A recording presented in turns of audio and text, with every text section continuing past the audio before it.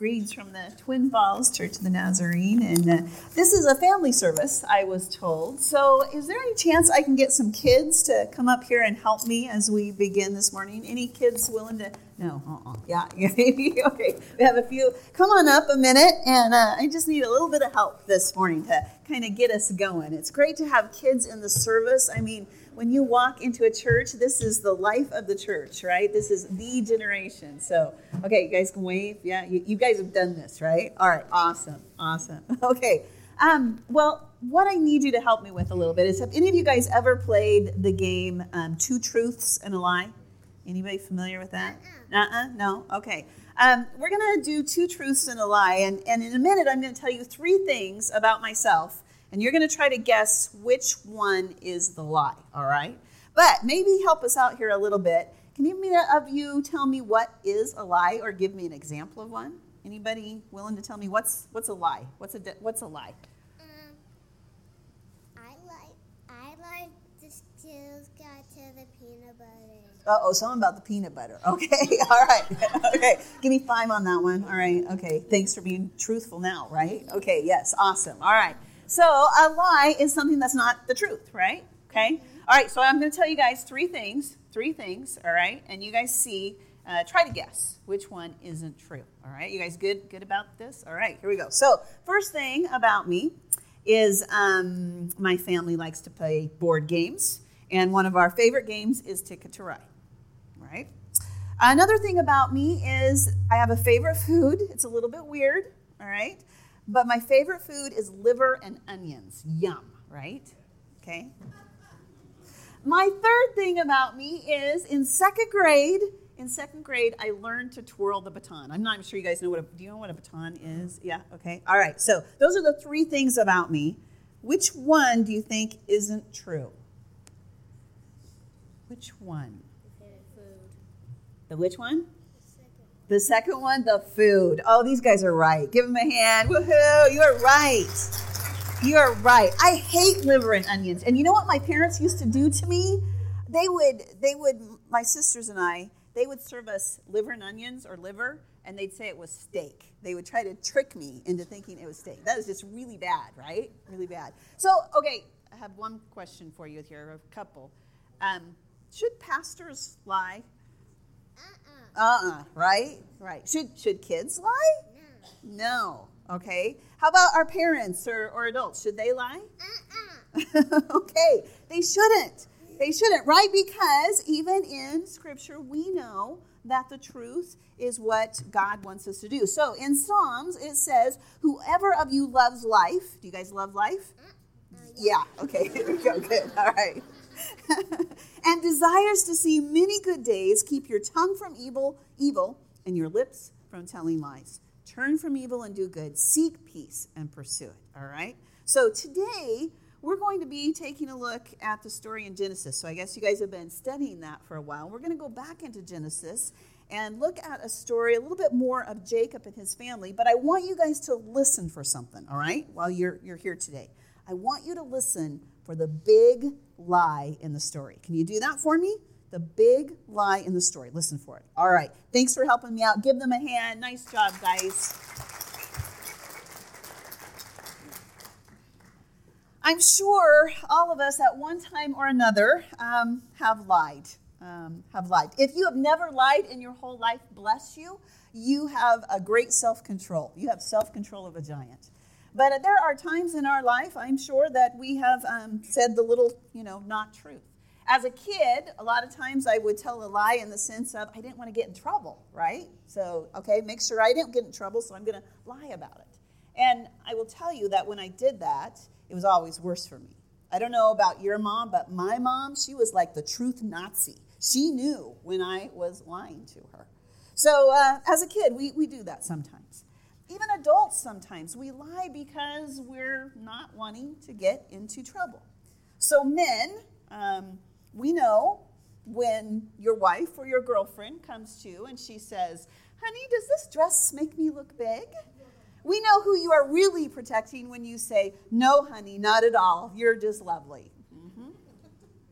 Or perhaps from one mom to another. It might be a mom comes up to you and she says, hey, could you keep my son, little Johnny, tomorrow? I need to go do some errands, and I'm going to be gone all day. And the other lady might say, I think I have a root canal planned for tomorrow. And whether the root canal is real or imagined, we know that the root canal will be far less painful than the 8 hours spending with little Johnny.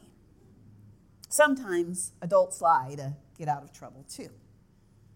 Whatever our motivation is for lying, I think, though, we can all agree that straying from the truth does have a way of marginalizing relationships. And oftentimes it creates a void of care and compassion for others. Within our culture, I'm sure each and every one of us could cite several big lies that do this to relationships. And then also fly in the face of God's purpose for his love for us and for this world. But when people buy into a big lie, more times than not, someone does get hurt. Maybe yourself or others, people groups, someone gets hurt. A case in point that tends to be always in front of us in the media, women, is the beauty industry. Women especially are told that to be loved and valued and cared for, we have to buy into the lie of we have to look a certain way. I came across a tip, though, ladies, that I just want to share with you this week, and it was eat chocolate so that you don't have wrinkles. I love that, right? Yeah, right? Because what 10-year-old do you ever see eating a Hershey's bar that has crow's feet, right? Yeah, I love that one. But we are told that lie, especially as women in our culture, that you have to look a certain way, you have to dress a certain way. Is it true? Is beauty everything? No, it's not. Another example in our culture of a big lie is what it takes to be happy. The biggest pickup truck is what will make me happy. The newest iPhone, that's what will make me happy. And they tote happiness as a commodity rather than a choice that we can all make. And I will admit, I find myself too gravitating at times towards that which I think will fulfill me rather than Christ. Sometimes I gravitate towards this is what I really need, education or my family, marriage, my children, the job, the ministry. Those are the things that's really important. And none of those are inherently wrong. I mean, understand that. But we must be careful that it doesn't become our sole identity, your one reason for living. This year, my husband and I experienced empty nesting. And it really kind of hit home as to how much I had put into and had given to my children all those years, how that had become sort of my identity. Mom was my identity. Our youngest son was a freshman this year at NNU, and we have a rather big house, and that house really seemed empty most nights. It was quite a life change for both of us. I would often buy, a gallon of milk, and it would go bad sitting in my refrigerator where it never had before with 3 boys. And I found myself wondering if I should just adopt another child rather than buy less milk. What big lies have you bought into yourself? Perhaps they were forced on you by others or your own acceptance of the world's standards rather than God's. What big lies have you yourself bought into?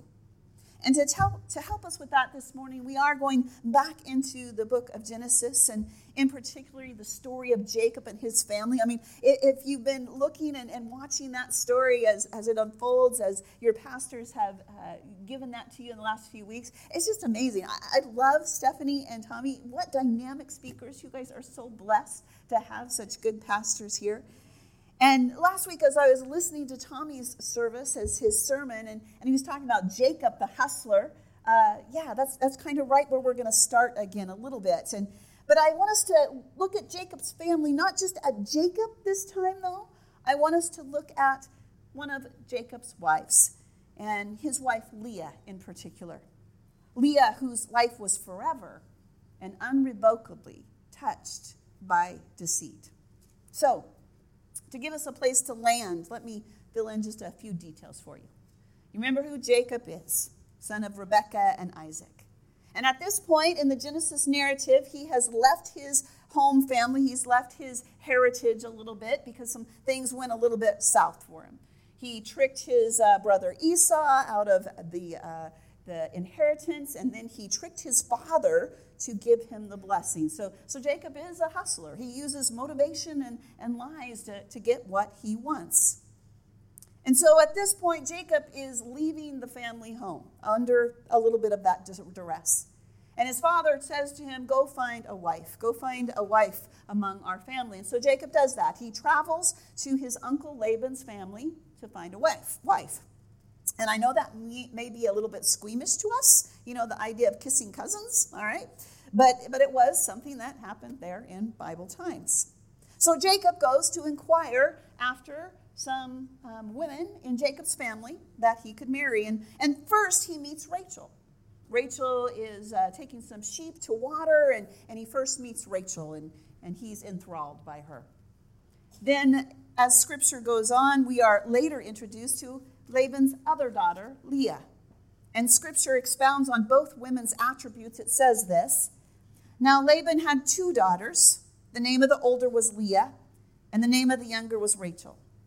Leah had weak eyes, but Rachel had a lovely figure and was beautiful. Jacob was in love with Rachel and said to Laban, I'll work for you 7 years in return for your younger daughter Rachel. Laban said, it's better that I give her to you than to some other man. Stay here with me. So Jacob served 7 years to get Rachel, but they seemed like only a few days to him because of his love for her. Kind of an interesting passage, right? The Scripture says Leah had weak eyes, but Rachel, now Rachel, she had great eyesight. Is that what it says? No. Sadly, I think that the Scripture, it's comparing whether or not Leah, it's not comparing whether Leah wore glasses and Rachel didn't. It's introducing the reader to 2 sisters. And we're immediately drawn into their differences over a man and their physical difference, their competitiveness. Leah in this passage, sadly, is named the ugly duckling, and Rachel is named the beauty queen. Jacob then works for 7 years to win Rachel as his bride. But on the night of the wedding, a treacherous exchange is made. And unbeknownst to Jacob, Leah, the older sister, is told to take Rachel, the younger sister's place, as Jacob's new wife. It was kind of like a shell game.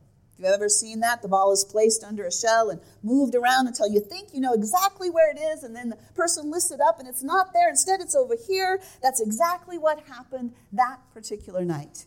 Leah stood in for Rachel, the big lie.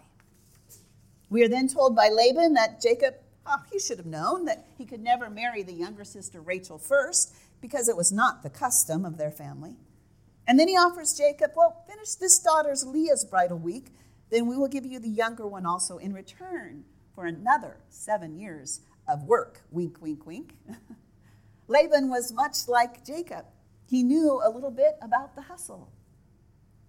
But it was a poor ploy to harness Jacob into another 7 years of free labor, and a poor excuse to make sure that Leah was wed despite her weak eyes. Somehow in declaring Leah weak of eyes, a worth is placed on Leah, unjustly and ridiculously based on her looks. Laban, her father, allows this injustice to take place, and thinking that the only way he can marry off his oldest daughter is to trick someone into it, he himself buys into the lie of beauty. We don't know, but did Leah want to marry Jacob? We're not privy to her desires. We don't know if Rachel wanted to marry Jacob, because according to the culture of that day, each woman would have done what exactly her father had told her to do. But can you imagine being Leah and forever the substitute? That which replaced what was most coveted and wanted. And in the aftermath of Laban's lie, can you imagine how Leah felt? Forever the substitute. As an associate pastor, I can relate to being the substitute. I frequently cover for my own pastor on hospital visits when he's gone, or board meetings, or preaching. And in fact, recently one of the parishioners at our church posted this to my Facebook page. Will it go up there? I'm thinking, did they get it? No, maybe. Is Eric? Oh, did it? Is it up there?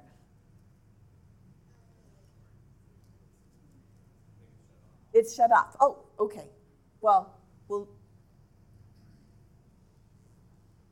it come up or shall we go on?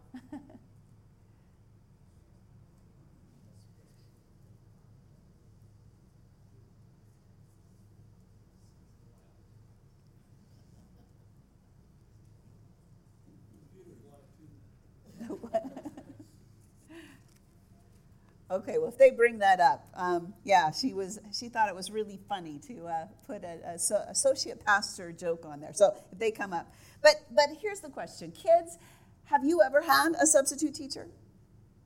No substitutes. Anybody had a substitute at school? Yeah, a few of you have. And the question is, do you treat them differently than you do your other teachers? No, not so much. Okay. Do we believe them right now? When I graduated mid-year from NNU, I spent the spring of that year substitute teaching in the Nampa School District. And I did it to bring in a paycheck and pay my bills. But I remember one day substituting during the 5th grade field trip. I got the distinct pleasure of taking care of kids that didn't get to. Oh, is it down there? There we go. The minister's a sub. Yeah, so we're all going to sing the wrong hymn. Pass it on. Hilarious. So that particular year, as I was subbing in the school districts, the 5th graders, the ones that couldn't go on the field trip, they'd either done something wrong or they hadn't finished some of their homework, I got to take care of that day. While all the other 5th grade teachers, they took those other 5th graders out to the park. Well, you must understand that 5th graders, when they are stuck in a classroom that's hot and stuffy while the rest of their classmates get to go to the park, they're not a very happy group of kids. And many a joke was played at my expense that day. And let's see, what else happened? There was one fist fight that broke out. Some spitballs flew, tears galore, mine and others. And I was never so glad to hear the bell ring at the end of the day. A substitute. And Leah, forever the substitute. Rachel was the one that Jacob had a yearning for, but instead he received Leah. How fair was that to Jacob? How fair was that to Leah? An ancient rabbinical commentator who imagines the conversation the next day between Jacob and Leah once the switch was made. Jacob says to Leah, "I called out Rachel in the dark, and you answered. Why did you do that to me?" And Leah says to him, "Your father called out Esau in the dark, and you answered. Why did you do that to him?" And if you know the story of Jacob, you might say this is Jacob's just desserts, right? He had deliberately disguised himself as Esau to get the blessing. He went to great lengths. He put fur on his body. He smelled like Esau. He gave his father meat like Esau would do. Jacob lies about his own identity to receive something that was not his. The evil Jacob had done coming full circle as Jacob sees what it is like to be manipulated and deceived himself. But Leah, for all we know, had not done anything to deserve the pain inflicted on her. The shame of it all. All Leah wants, in my estimation, is for someone to love her and accept her. Yet we find out through Scripture that Leah is unloved, unappreciated, forever the substitute. And we hear her disappointment, her pain, as we turn to today's text, Genesis 29, 31 through 35. Genesis 29, 31 through 35. It says this: "When the Lord saw that Leah was not loved, he enabled her to conceive, but Rachel remained childless. Leah became pregnant and gave birth to a son. She named him Reuben, for she said, 'It is because the Lord has seen my misery. Surely my husband will love me now.' She conceived again, and when she gave birth to a son, she said, 'Because the Lord heard that I am not loved, he gave me this one too.' So she named him Simeon. Again, she conceived, and when she gave birth to a son, she said, "Now at last my husband will become attached to me, because I have borne him 3 sons." So he was named Levi. She conceived again, and when she gave birth to a son, she said, "This time I will praise the Lord." So she named him Judah. Then she stopped having children. Can we ever make someone love us? Leah, the substitute, cries out to God for her husband Jacob to love her. And we know through Scripture that Jacob loves Rachel more than he loves Leah. And it's not just a woman's intuition. Deceit and lies have created a fissure, a tear in the very fabric of their relationship. And Leah sets out to make Jacob love her by providing the only thing women could in those days, children. And Leah places a great importance on that. The children become her currency for love.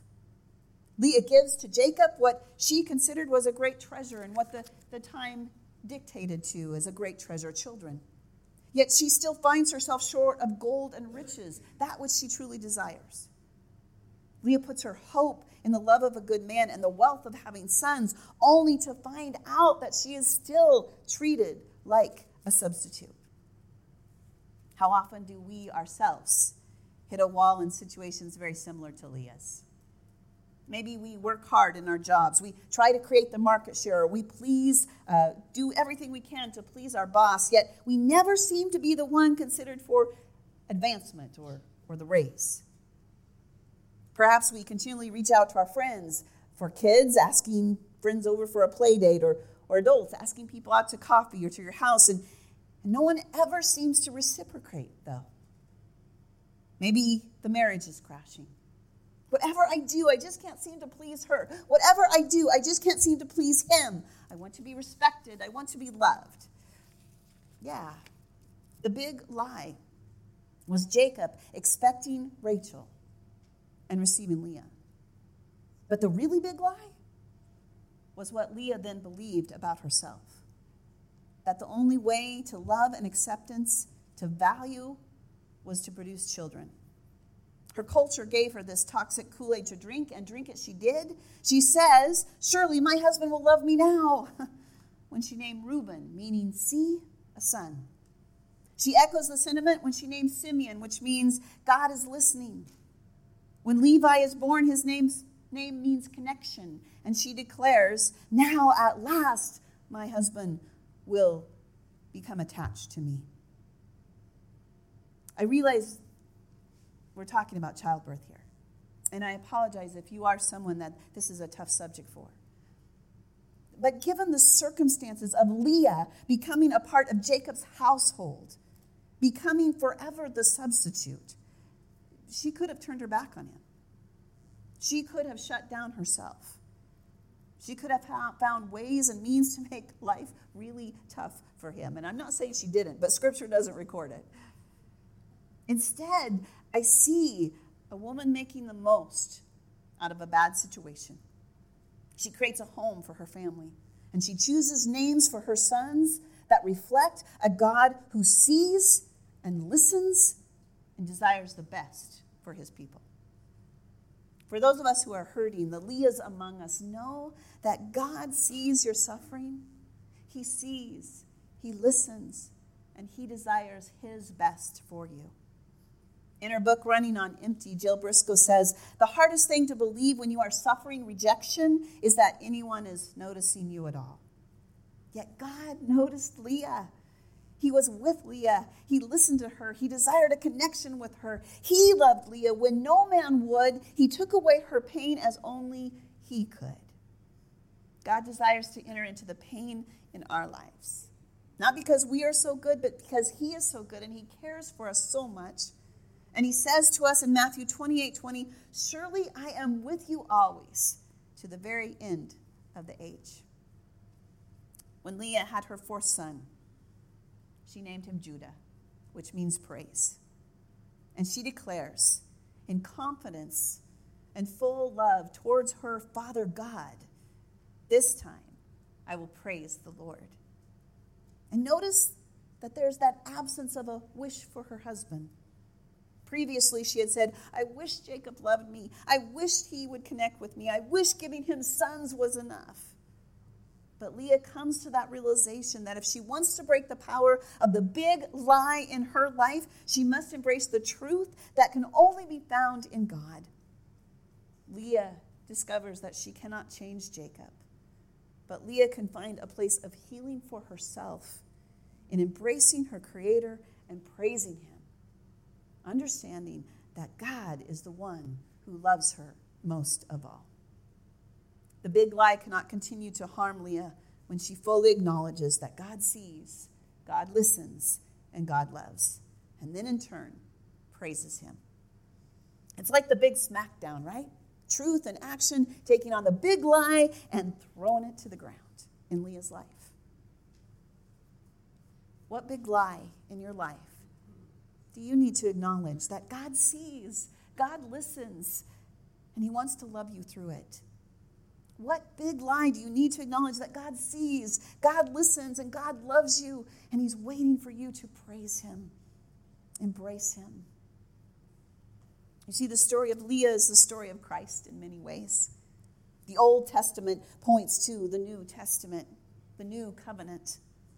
Christ in Isaiah 53, it says this about him, and it reminds me a little bit of what Leah went through and the rejection that she faced. Isaiah 53, 2-3 says, the prophecy, he grew up before him like a tender shoot, and like a root out of dry ground. He had no beauty or majesty to attract us to him, nothing in his appearance that we should desire him.